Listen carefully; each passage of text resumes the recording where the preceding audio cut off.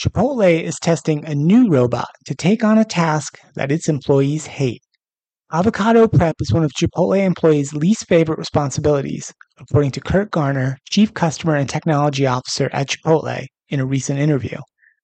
So in response to employee sentiment and to combat persistent labor shortages and staffing challenges, Chipotle is testing a robot named Avocado, which is designed to cut, core, and peel avocados.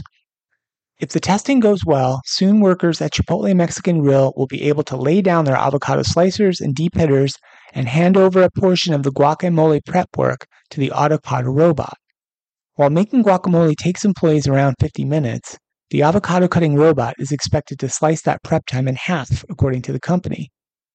While the avocado robot is designed to efficiently cut, core, and peel avocados and eliminate food waste, Chipotle employees will still be responsible for hand mashing the avocado and adding the extra ingredients to make the guacamole. We are committed to exploring collaborative robotics to drive efficiency and ease pain points for our employees, said Mr. Garner in a news release. The avocado is one of a handful of initiatives Chipotle has rolled out that the company says will help make employees' lives a little easier, like faster grills and ways to streamline complicated orders that sometimes go viral on TikTok. Chipotle's robot could also help alleviate lingering labor shortages that have swept across the restaurant industry. Chipotle isn't alone in adding automated labor to its restaurants. Brands like McDonald's and Taco Bell are also testing out AI-powered voice bots.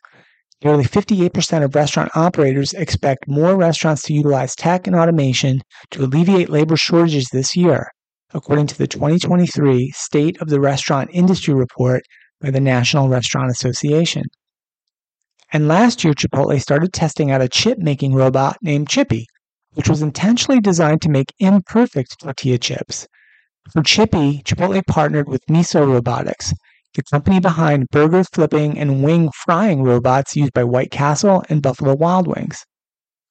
To develop the Avocado robot, Chipotle worked with Vibu Labs, a food industry robotics startup.